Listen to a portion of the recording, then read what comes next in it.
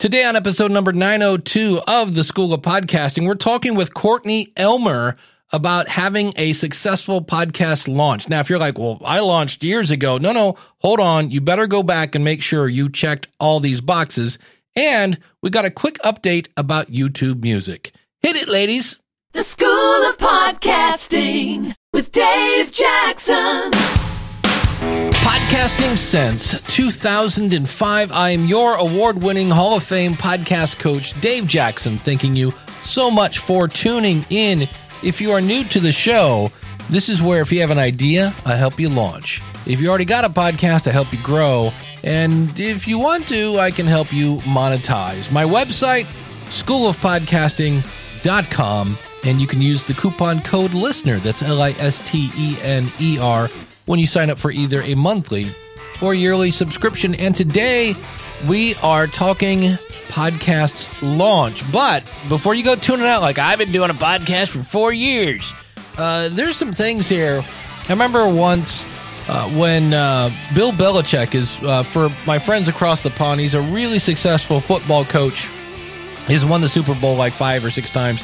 Not when he was in my town, of course, but when he moved to New England. And he said that one of the reasons he thinks he is successful is because every whatever training camp, he says, we go back and we study the basics. And so sometimes I see this all the time with people that are on like episode 176 and they're still naming their podcast episode 16. And I'm like, yeah, that's not good. So today we are talking with Courtney Elmer from theeffortlesslife.co.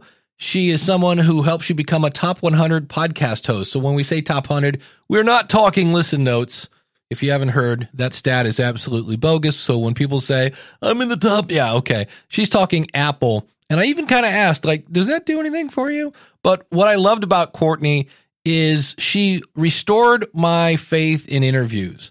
And the lesson, it's a quick one here, and then we'll get to the interview, is if you have somebody and you go, I think they would be a good fit for my show, that's not my criteria anymore, because I've had a few. And look, those weren't bad interviews, but Courtney was one that I was like, man, I got to have her on the show. And she did not disappoint. Great tips and a great story. And other people that were not a bad interview, but I kind of had to massage. This was just one when I was editing this, I was like, there's really nothing to edit here. This was brilliant. So from, again, theeffortlesslife.co, it's Courtney Elmer. Courtney, thanks for coming on the show. Dave, thank you for having me. I'm delighted to be here with you. Well, one of the things I saw that you love to talk about is I'm kind of I lean heavy into the logic side of world. And so when I saw that you kind of, you've delved into the science of being into the top 100 of Apple Podcasts, because everybody hears that, I'm trying to rank higher, and, people love to say, rate and review me. It helps me get found, which Apple finally came out and said, no, it doesn't. When we think about getting into Apple Podcasts, what do you coach people on doing? Yeah. So what we do is we work with people who want to have a podcast, but want to have a podcast that can drive leads and traffic to their business. So we primarily work with entrepreneurs, who are looking to build their credibility. They're looking to get their message out there, reach a wider audience. But they want to do a podcast and they want to do it right. They don't want to waste their time on trial and error or trying to figure out how to make this thing successful. But they want to go into it with a plan so that it can be successful from the get-go. And you and I both know, so many podcasts fail. They stop before they even really have a chance to get started. Right. Last I saw was episode 6. People are quitting now. And that breaks my heart because there's so many people out there with a valuable message, but they go into it without a clear plan of action. So what we do is we give them a strategy that can help them break the top 100 when they launch early on, but that also gives them a really strong foundation to build from for the long term. Because like I tell people, I'm like, it's great to break the top 100, but we don't want that to just happen once. We want that to be something that you can hit again and again for the life of your podcast. Yeah, and I've always wondered, when you finally break the top 100, do you see a massive spike of downloads? Like, I've reached the holy land now, or what does it look like when you're in the top 100? Yeah, it's really interesting. A lot of what we see, Dave, depends on the category that you're in. there's some categories that are ultra competitive. You know, your fitness, your business, your marketing, even self-improvement is really, really competitive these days. But a lot of people think that they need tons of downloads, right? Thousands of downloads, tens of thousands of downloads. And often they're surprised to find that they need usually more than a few hundred to break into the top 100, unless you're in a really obscure category. But we had someone who landed number 90 when he relaunched his podcast with just over 1,000 downloads.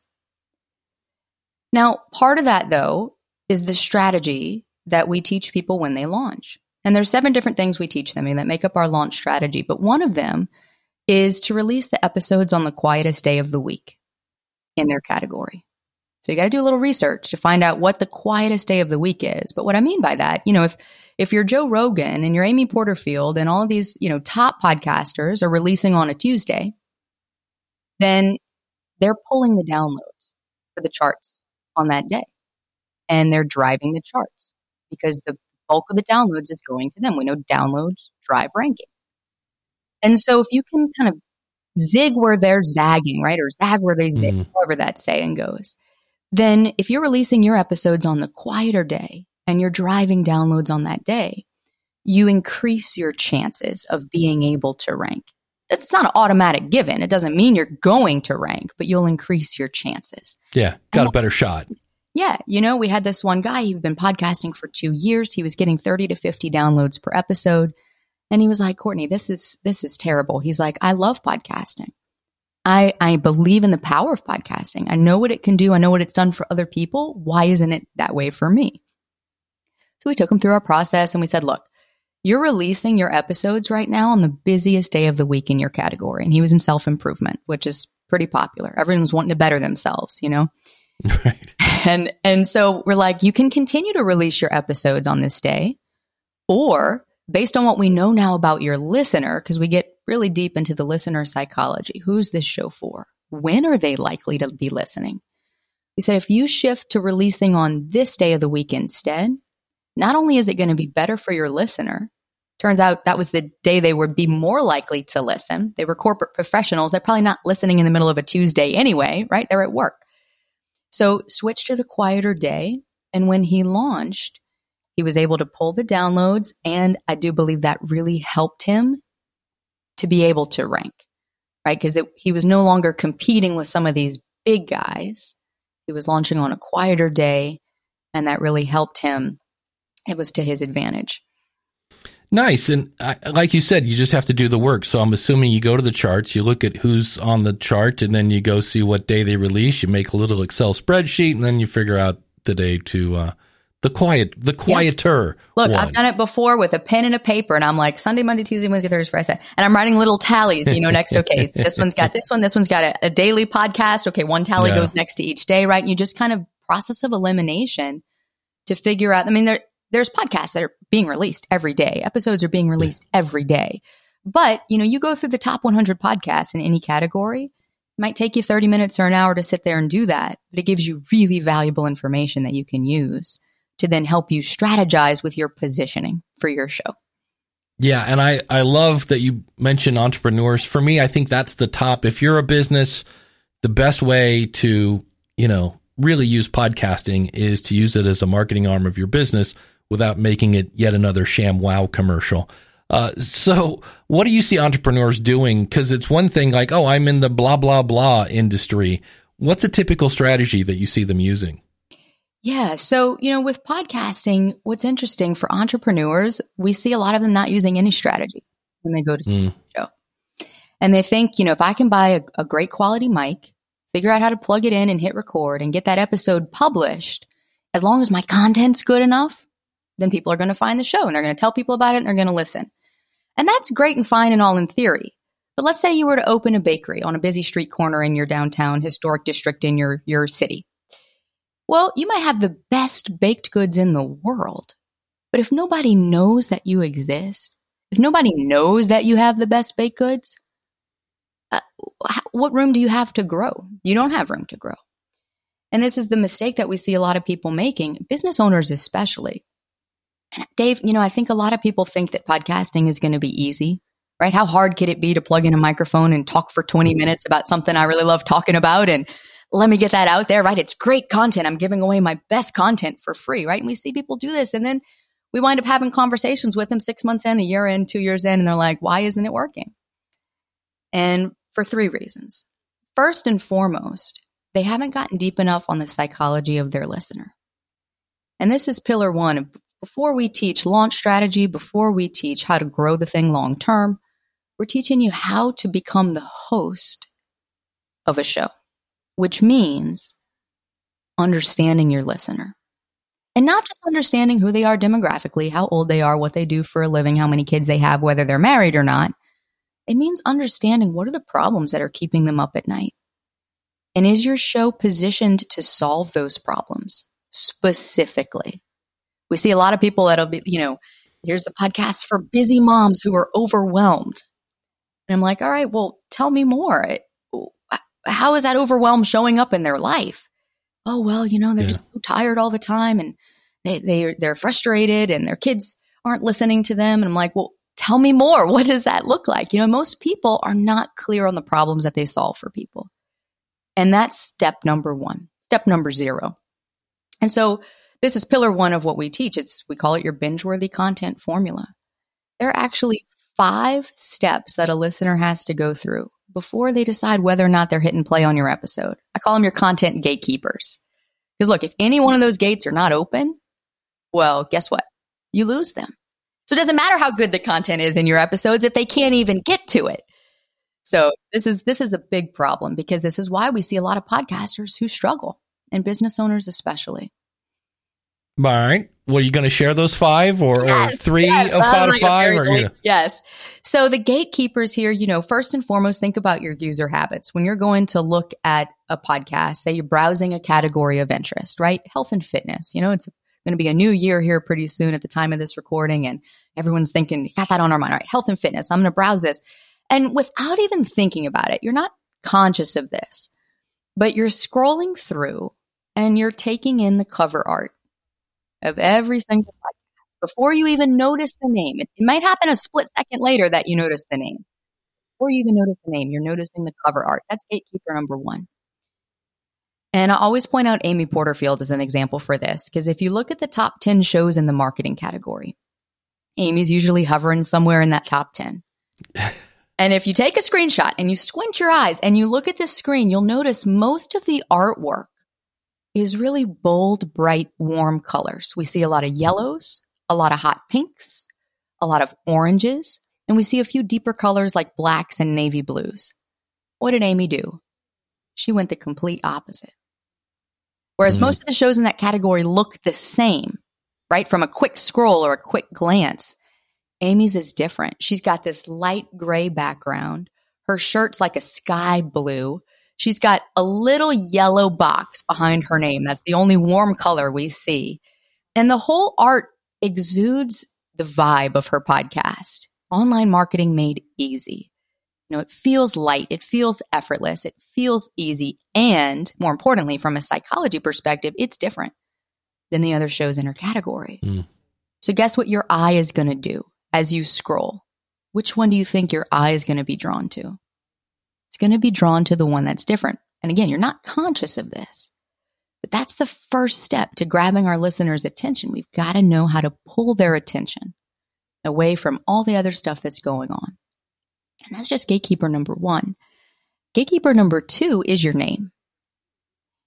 And if your name is vague, and gosh, Dave, we could record a whole episode just about the name. Gosh, I mean, look through any category, you will see the mistakes. They're glaringly obvious. The names all the time, they're vague. They don't tell me what the show's about.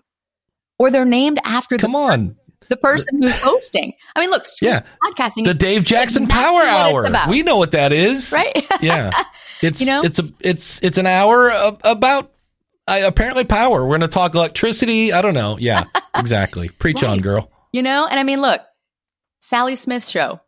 Who's Sally Smith? Why should I care? Right? Your listener, if you're not Oprah, please don't name your show after yourself. If you're not Dave Ramsey, you can't get away with that. Don't make that mistake, because if people don't already know who you are and you're not a public figure in that sense, then they won't know what you stand for, which means that they won't know whether or not you're relevant to them and whether or not they should spend their time listening. And they're sure as heck not going to sit there and research you to figure out, if they vibe with you and if you're worth the listen. Right. So your name has to be clear and it needs to address a problem. This is why it's so important to know the problems that you're solving, because it needs to address a problem. Look, Dave, in your name, you address a problem that people are experiencing. It's framed positively, right? School of Podcasting. We're going to teach you how to podcast, how to be successful. But that's also implying that you're not successful with your podcast right now, at least to a degree. Or at least, you don't have your podcast operating at the level you want it to be. Therefore, this would be a show that could help you solve that problem. Same thing with Amy, Online Marketing Made Easy. Her show's for those business owners that are struggling with their online marketing game. So the name's really important. Because think about it. If your listener is not going to get past the cover art, you don't draw their attention, and your name doesn't grab them and compel them and explain to them what the show's about, you've lost them. They're never even going to click through to read the description, which is the next gatekeeper. Yeah. You just lost them. I made this mistake. I've made every mistake in the book. I look back at my podcasting journey and I have to just laugh because, oh my gosh, it was a hot mess there for a minute where, when I first launched the podcast, the name of our company is The Effortless Life. There's a lot of meaning in that name.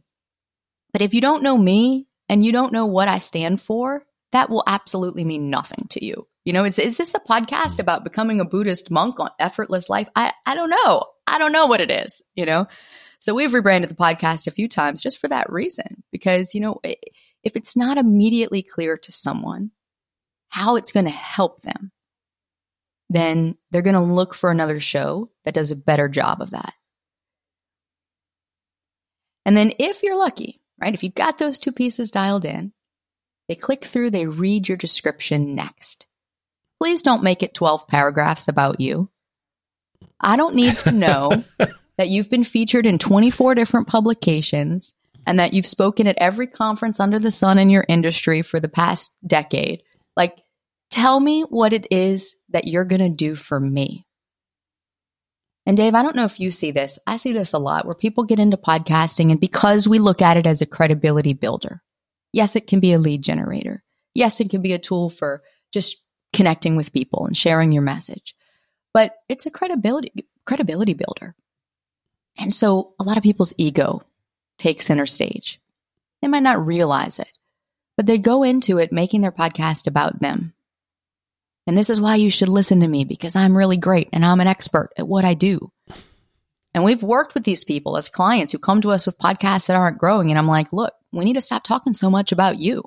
And they're like, oh, but how are people going to know that I'm, worth my salt? And I'm like, because you're going to explain to them that you can solve their problem and they're not going to care. Because if you're finally the doctor who comes in and diagnoses the 7 symptoms that you have that only show up between 3 and 4 p.m. in the afternoon on days that end in Y, well, guess what? You've got their attention.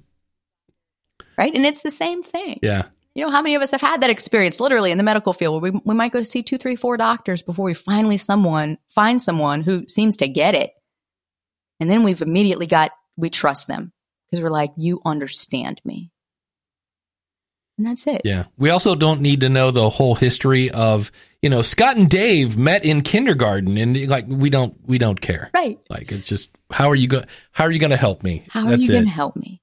So your description, I usually recommend 3, maybe 4 sentences. I need to go count how many ours is, but it's a short paragraph. It's skimmable. People are not stopping to read anymore. They're skimming things. They're really just looking to assess whether or not this show can help them. That's the bottom line. So if they read your description, what's the next thing they're going to do? They're going to scroll again and they're going to look through your recent episodes. And the next thing you're going to see are your episode titles. Now, episode 16. Yes. Episode 102 with a guest so-and-so on how to, manifest your dream life. Okay. Right. And so, and of course that in the reader that shows episode 102 today with, Jane Smith, and then we run out of room. Yes. And then it's cut off. Exactly. Yeah. So, don't bury the lead for your people. Lead with what you're going to teach. And that what's the big takeaway that they're going to get in that episode? Why should they listen? I always put my guest name at the end of the episode. I know some people say not to do that. Lead with your guest because it's all about your guest. And I'm like, guess what? What my guest cares about is that people are listening to their episode. And it's my job as the host to get people to listen. And so I know that if I lead with the problem that this episode solves, that my people are going to be more likely to listen, which is a win for me. It's a win for my listener, and it's a win for my guest.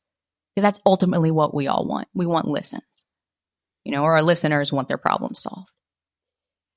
And then if someone clicks through, there's still one last gatekeeper before they hit play. And that's the episode notes or the show notes. And, we see another mistake here where they're just too long. It's these big chunks of text. It's the transcript. Oh my goodness. If you're listening right now and you're putting your transcript in your show notes, please stop. Please stop. There's a place for that. You can put it on your website. You can link to it in your show notes. If someone who needs the transcript, they will go find it. I promise you. But what we need in your show notes is the last piece of information to convince us that the next 20 or 30 minutes that we're deciding right now whether or not we should spend with you is worth our time. So all you need is a hook, a few bullet points, let them know what they're going to walk away with by the end of the episode. And then if you have a guest, include your guest links. That's it. That's all you need. Again, focused on the problems, focused on what you're helping them solve. And if, and only if, someone makes it through all 5 of these gatekeepers, and all those gates are open, guess what they're going to do? They're going to click play. Because here's what you need to understand as a podcaster. If you want to have a top podcast, it's not about how valuable your content is in your episodes, but it's about how good of a job you do at selling the content inside your episodes. We got to get better at that as professional podcasters. Yes, we put a lot of energy into the work that we do. I spend hours preparing pre and post interview, preparing solo casts. I mean, a lot of time goes into that. Of course, I want people to listen, but I can't just hit publish and cross my fingers and hope that they will. I've got to let them know why it's worth the listen. Yeah, yeah, yeah. When we come back, we'll find out what Courtney feels about AI. Yeah, yeah, yeah. What are your thoughts on all the fun-filled AI tools where you just upload your transcript and it spits out everything that will get you, a gazillion listeners? We've tested a lot of the ones where you upload, your audio or your video. It spits back the show notes, the social media captions, the emails. All of that's great. But what I recommend is that you as the host put your eyes on it before it goes out. Yeah. Tweak it so that it sounds like you. Make sure that it's what you want represented. It's representative of your brand. So you need at least, if you're going to use those tools, use them. Save the time. I'm all for that. But look at it. Don't rely so heavily on these tools to think that they're going to do the work for you. Because at the end of the day, you're the host. ChatGPT doesn't know your listener. You know your listener. Or you should. That's your job anyway. And so you need to put it, you put something in ChatGPT or any of these other ones, right, to spit out show notes, which of course can't upload audio to ChatGPT, but the other podcast specific ones. Look at it before it goes out. Make sure that it's what you want to share. One of the things you mentioned a couple times here is the psychology and getting into people's minds and things like that. And I know you have the Anti-Fragile entrepreneurship.co website and your show. And what do you mean by anti-fragile? Yeah. So this one, Dave, now look, we could be here. We could record a whole nother episode on this topic. I go down a deep rabbit hole here. To give you the nutshell version of what the word anti-fragile means to me, it means growing through what you go through in life. Growing through adversity, because we all face it. The big challenges, the little stuff that gets to you in the course of a day, the ups and the downs on our journey. Now, I didn't come up with that term. There's an author who wrote a book about it, and he comes from a risk analysis background. And so he would study financial markets, and then he broadened that into business markets, and he broadened that into other markets and other sectors, and even into just plant life and, science. And he just kind of looked at all these different facets of the world. And he noticed that, the systems or the organisms that could withstand and adapt to adversity or challenge were the ones that were truly what he coined was anti-fragile. Because there's really no true word that's the opposite of fragile. If something's fragile, it means it breaks under pressure.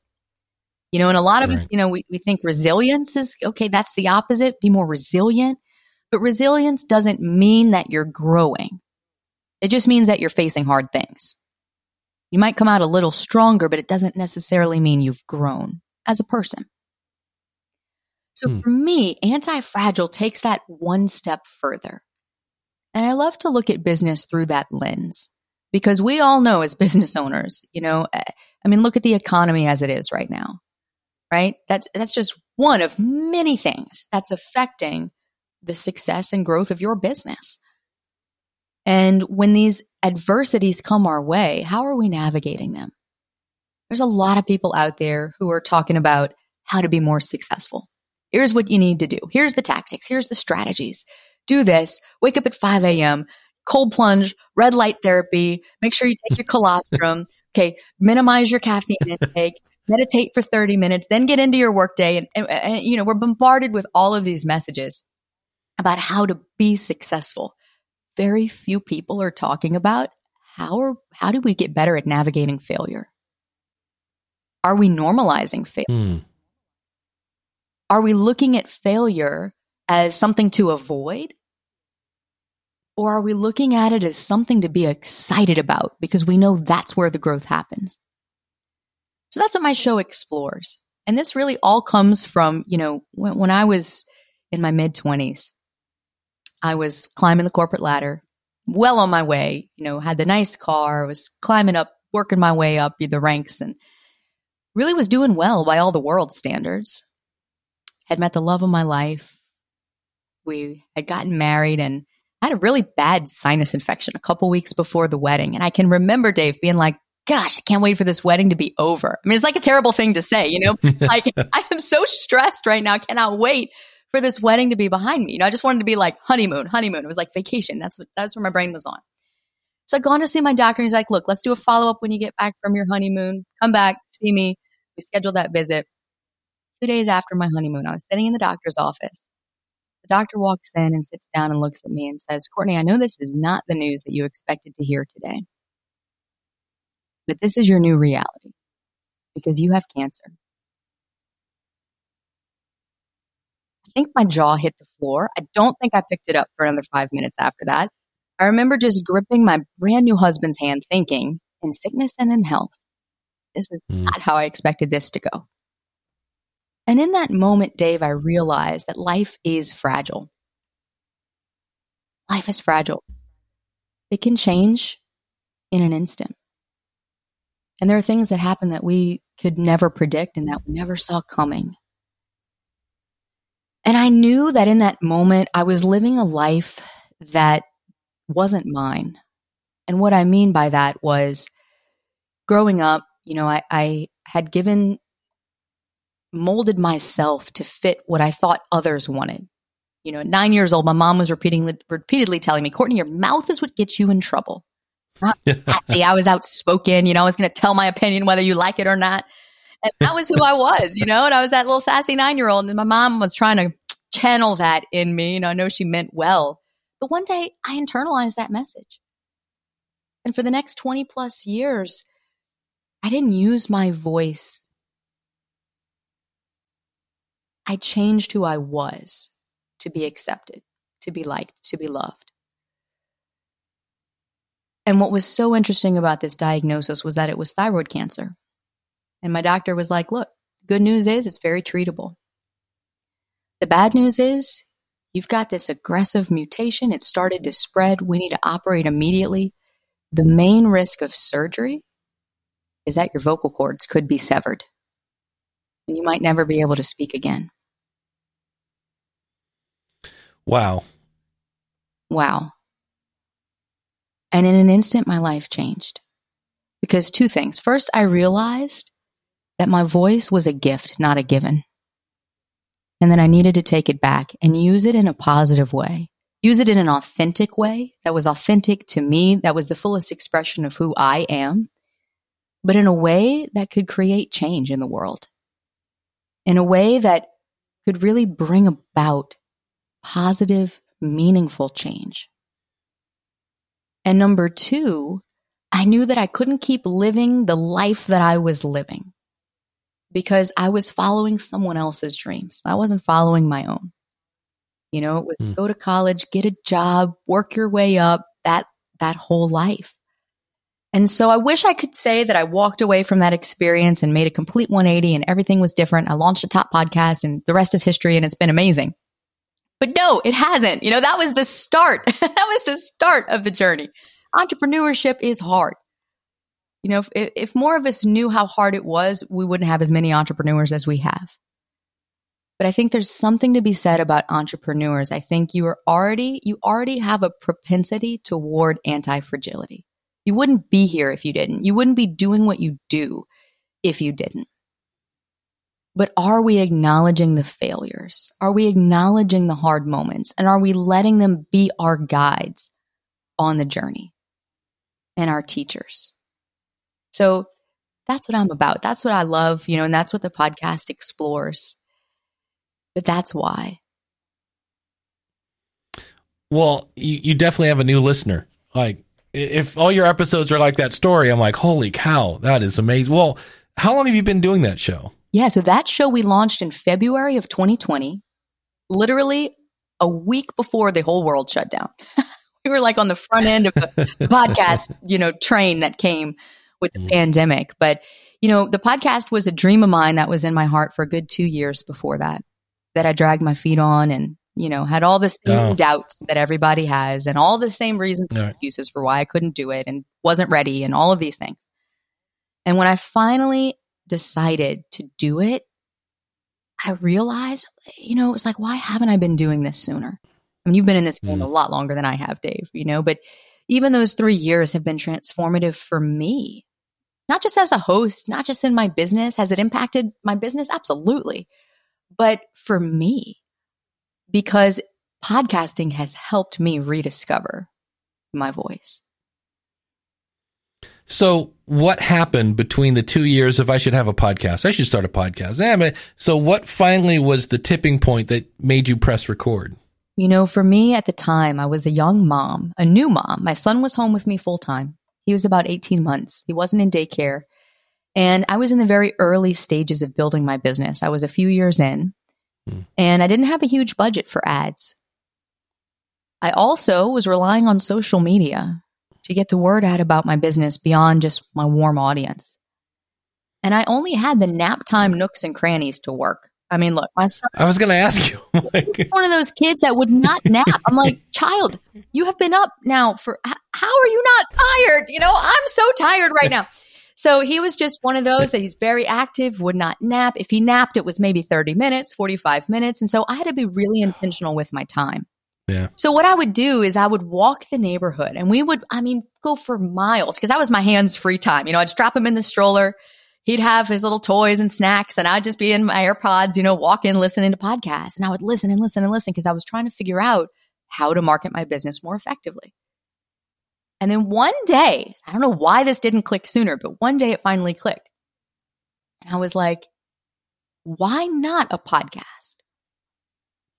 I'm listening to all these experts tell me how to market my business, but I'm not looking at what they're doing to market theirs. They're podcasting. That's a good point. And then I got really curious because I was like, well, what else are they doing that I haven't paid attention to? I'm listening to what they're telling me, but I wasn't watching what they're doing. So I started watching. And then I started thinking, well, if they did that, why not me? Why couldn't I build a stage for my audience? Same kind of thing. And then I realized, because of course then you go through the thing in your head, well, I don't have a big audience, I'm not going to be successful with a podcast. I need to build the audience before I have the podcast. And then I realized a lot of these podcasters, Tim Ferriss, Amy Porterfield, even Joe Rogan, Jordan Harbinger, they've all been podcasting long before they had the audience. Amy and Tim, they started their podcasts before TikTok ever existed. Joe Rogan, he's been podcasting before Instagram and Snapchat.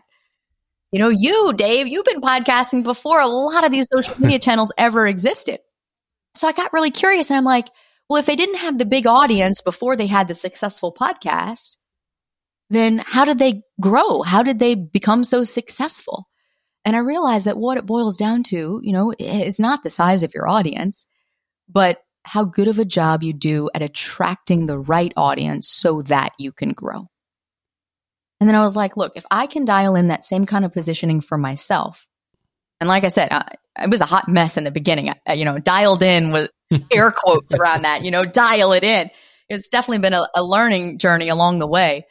But I had that thought and I said, if I could just get my positioning right, know who I'm talking to, build my podcast to attract more of those people, then theoretically, I should be able to build an audience too, just like these other people have done. And so that got me excited because then I felt like I had something to work with. And I was no longer up against all these big, scary beliefs in my mind, oh, I don't have a big audience. And what if I don't have the time? And that was another piece because I was like, look, I only have so much time to record. But if one episode can become a new avenue of discovery for someone, imagine what happens when I have 20 episodes, 50 episodes, 100 episodes, 500 episodes, because I saw the power of the evergreen nature of those episodes. Because I was listening to people's episodes from 3 years ago and they had me hooked. And I'm like, sign me up. I'm downloading your free thing. Do you still teach that webinar? So I'm like, gosh, if this is what it can do for them, why couldn't it do that for me? And that's what finally got me over that hurdle and into the game. There you go. People always go, well, why would people? And I'm like, well, why not? Why not you? And that's where you got, again, going back to I have a friend of mine, Randy Cantrell, that talks about head trash. You got head trash going on there. You need to get rid of the head trash. Take that out. Take the trash out. Well, obviously, I know I'm sitting here smiling through the whole thing. I'm just like, preach on, girl. If somebody wants to learn more podcasting stuff from you, where's the best place to find that? Yeah. So, we teach a live workshop, usually on a monthly basis, a regular recurring. We do these frequently. And because there's 2 other pillars of the methodology that we didn't even have time to dive into today. So if you're interested in that, especially if you're a visual person, this would be really great for you to come and just, these little takeaways that I've been giving you throughout the episode, come pick up some more tips like that you can turn around and apply to your podcast right away. So antifragileentrepreneur.co/workshop is where you can go to get the details on the next one. If you prefer to listen on the go, we've got a private podcast that also walks you through the 3 pillars of our methodology. And that way you could just binge it. It's 5 quick episodes, take it, apply it to your show, and move on. And if you want access to that same website, antifragileentrepreneur.co/access. And either one of those will take you deeper in some of the things that we talked about today, really to help you not just get in the top 100, but to build a strong foundation for your podcast that you can grow from. It's like anything else in life. We know that if, the house you're building doesn't have a strong foundation, it's going to crumble. Same is true for your podcast. And that's what I'm all about, helping you really reclaim your voice, use it to create positive change, and also have a foundation that you can grow from for the long term with your show. Excellent. I'll have links to that out in the show notes because it's not about just getting them to click play. It's about getting them to click play again on the next episode and the next episode. So, Courtney, thank you so much for coming on the show. I deeply appreciate you sharing that knowledge. That was awesome. Dave, thank you for having me. This has been so much fun. I loved so much there that I was like, yes, preach on, girl. The fact that, be authentic, find your voice and make sure it's your voice. Don't try to be somebody else. It's hard to be somebody else. It's easy to be you. And I love the fact that, have a good name, have a good description, have good artwork, all that stuff to get people to click. I love that. But I love the fact that I heard something and I was like, that makes so much sense. That whole strategy of go look at your competition and see when they publish and then find the day that has the least amount of traffic. I thought that was brilliant. I was like, I love easy stuff like that. Now, it's not easy. You got to do the work. But I was like, that would be interesting. And of course, make that day fit your schedule. I see so many people that try to make their life fit their podcast schedule. That doesn't work. Look at your life and see how you can make your podcast schedule fit in. A little bit of housekeeping before we leave. I've mentioned this on my website, a couple other different places. YouTube Music had a meeting and it does not look great. Here's some of the negative things. Number one, if you go to replace your file, you can after you jump through hoops, but your original file, which will be a video, of course, on YouTube, will be removed. So you'll lose all of your traction on that original video. If you have any kind of dynamic ads in your show, that's not acceptable. However, you are allowed to promote something, which is somewhat confusing. So me saying, hey, go join the School of Podcasting is fine. But if I had some sort of service dynamically insert a Progressive insurance ad, that would not be allowed. So if you're a podcaster that never makes a mistake and never has to replace a file and you're not doing ads, then it might be a decent fit for you. I'll be interested to see once this completely rolls out what kind of traction you get, because the one thing is, it is YouTube. I know they keep saying YouTube Music, and that's the app, but the rules that we're playing by are the rules of YouTube.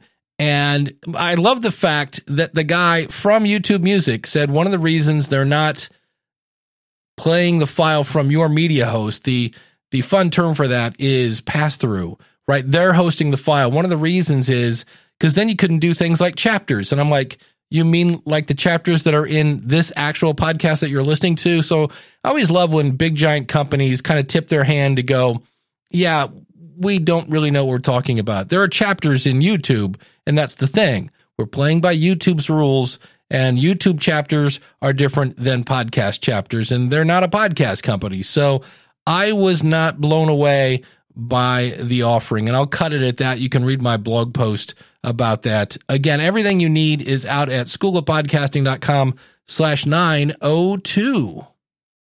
As I record this, it's towards the end of the month. So if you haven't answered the question of the month, go over now, schoolofpodcasting.com/question. And you're missing out on all the fun. We just had more awesome people join the School of Podcasting. We had a comedy writer. We have somebody who works in law enforcement. And I just love the wide variety of people that we have in there. We have marketers. We have retired DJs. We have pastors. It's amazing. Yet we all come under together to help each other make the best content to positively impact our audience. Check it out, schoolofpodcasting.com/listener, and that will save you on either a monthly or yearly subscription.